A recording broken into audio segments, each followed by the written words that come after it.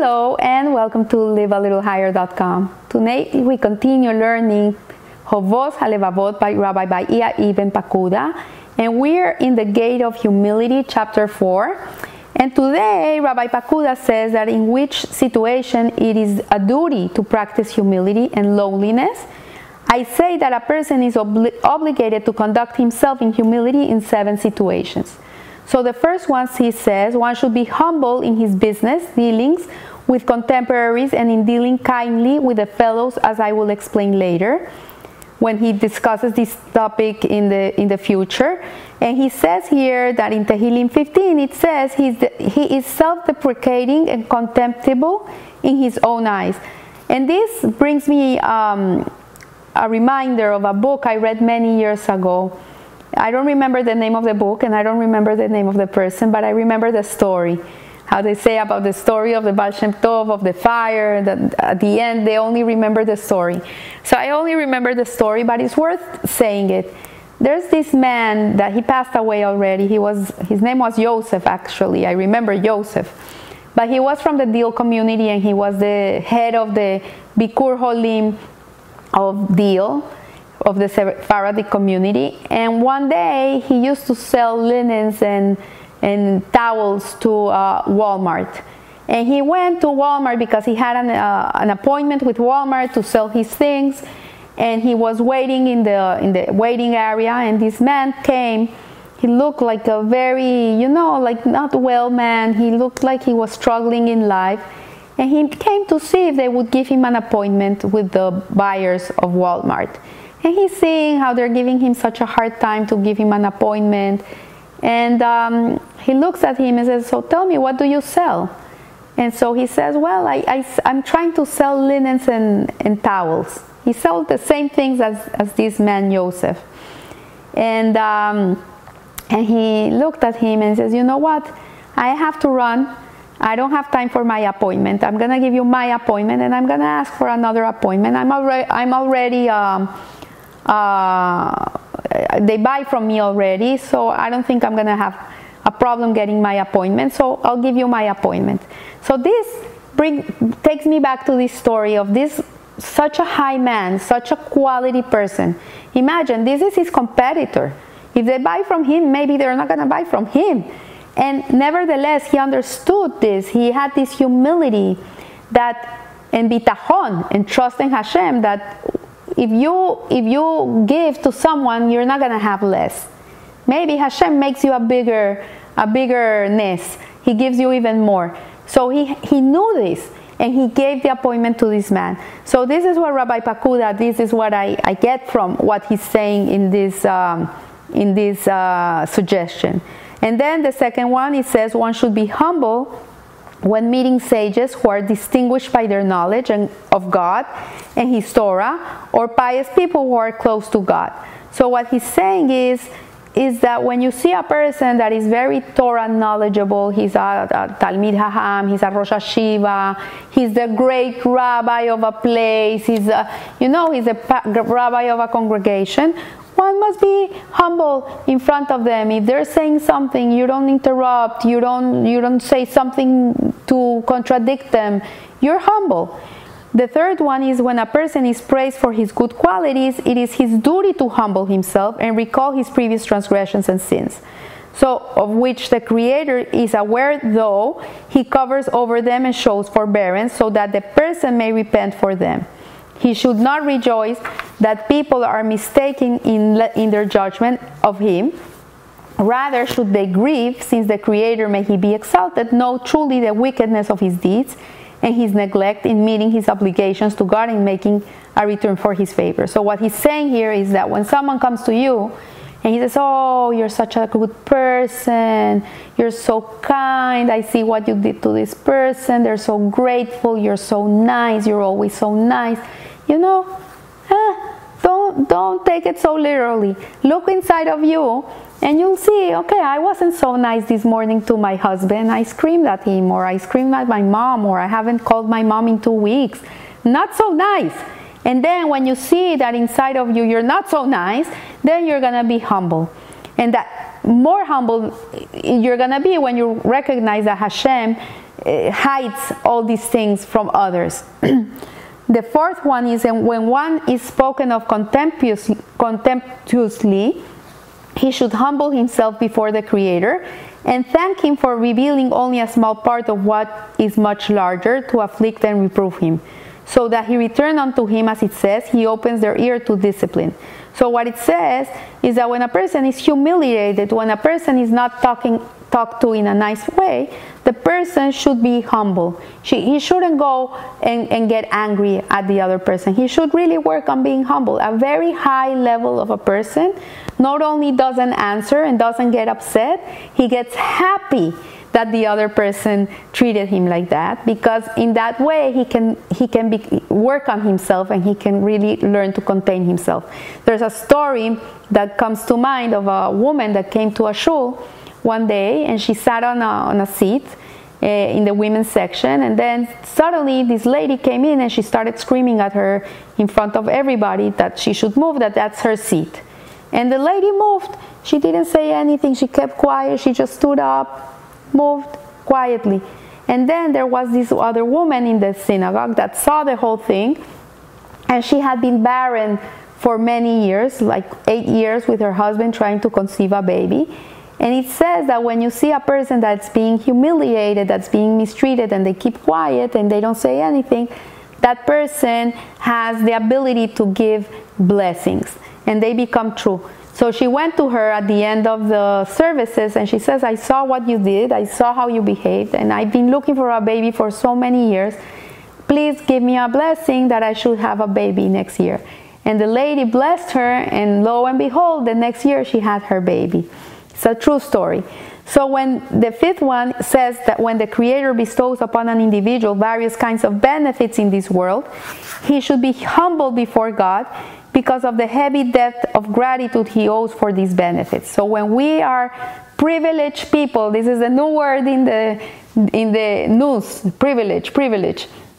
When you are a privileged human being, that Hashem has endowed you with a lot of goodness in your life, you should be extra humble.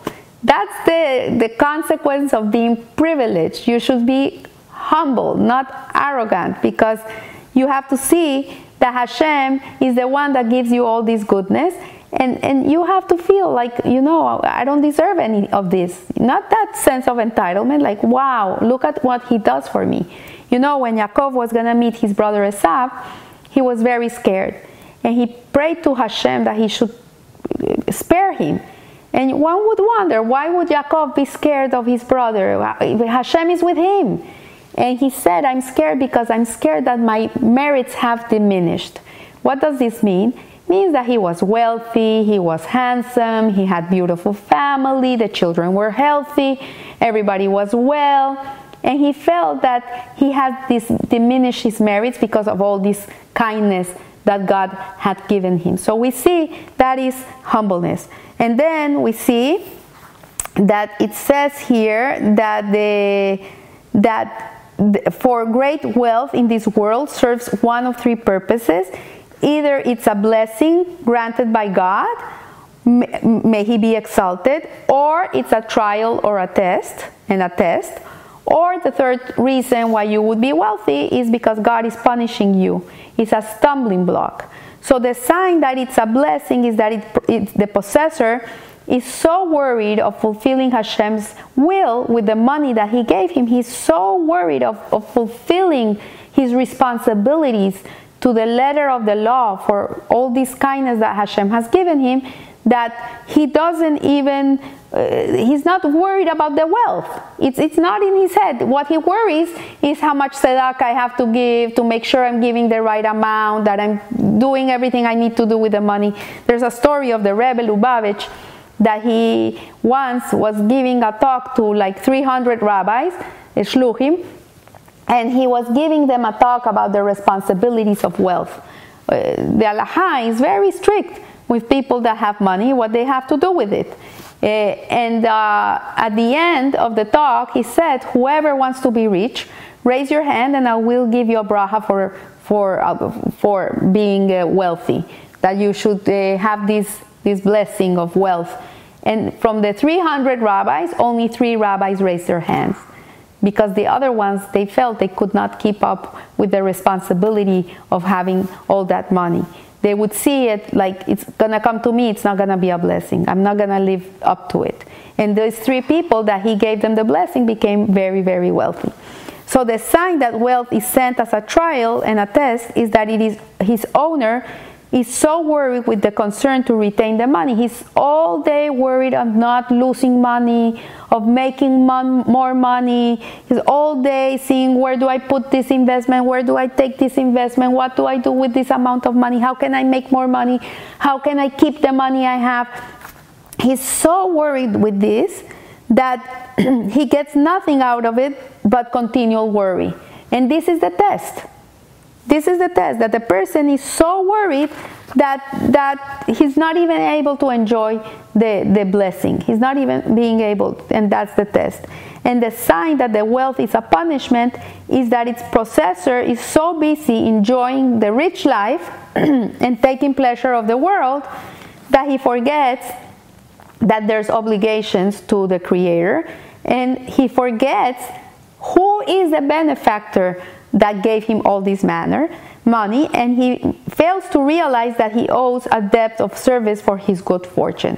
And this is like being dead but alive. This is like living dead in the world, because you're not living up to your purpose. You're not using your wealth for what it's meant to be. So the 6th one is when one studies the Torah and the books of the prophets and reads of the reward and punishments, and he knows that he has been deficient in his duties towards God, he is obligated to humble himself and be lowly before the Creator. May he be exalted out of fear of his punishment, as it says, Yoshiyahu. When the king heard the words of the book of the Torah, he rent his clothes. And the Creator responds to him was, because your heart was soft and you humbled yourself before God, I too have heard. So what it means is that when we learn Torah, when a person learns Torah, he has to humble himself. He cannot become an arrogant person. Because the more you learn, the more you know you don't know, number one. The more you learn, the more you realize how deficient you are in your service to Hashem. And this should create humble feelings. And the last one says, when one is engaged in any act of service, such as giving tzedakah, charity, offering prayer, performing an obligatory or voluntary act, or voicing rebuke, he should not engage in it with any pride or arrogance in his heart. Rather, he should be humble and lowly before the Creator, both outwardly and inwardly. You know, when you're giving charity, when you're giving money to someone else, or you're helping someone else, it should come from a place of humbleness. Like, you know, God gave me this opportunity to help this person, but at the same time, the other person is putting himself in that place so I can do something good in my life. And this won't allow you to become despondent and proud. And offering prayer, when you pray, also be humble. We don't pray with the head up, we pray with the head down, because it's a sign of humbleness. When we do the Shemone Esrei, the Amidah, we take three steps back and 3 steps forward. Why? Because first we go back, first we humble ourselves. Then we can go and approach the king. And performing an obligatory or voluntary act or voicing rebuke, he should not engage in it with any pride or arrogance in his heart. When you're saying something to somebody that you're rebuking them, do it from the love of your heart. Don't do it because you want to feel that you're better than them. Do it with real concern, that you know that that person is wonderful and that person should be the best that they can be. It pains you to see them doing something that is not befitting for them. This is humbleness. You want the best for them, not for you, for them. So these are great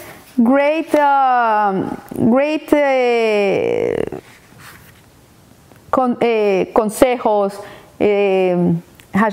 of Rabbi Pacuda. He's really giving us advice, good advice. It came to me, the word. Sometimes I forget the Spanish, the English.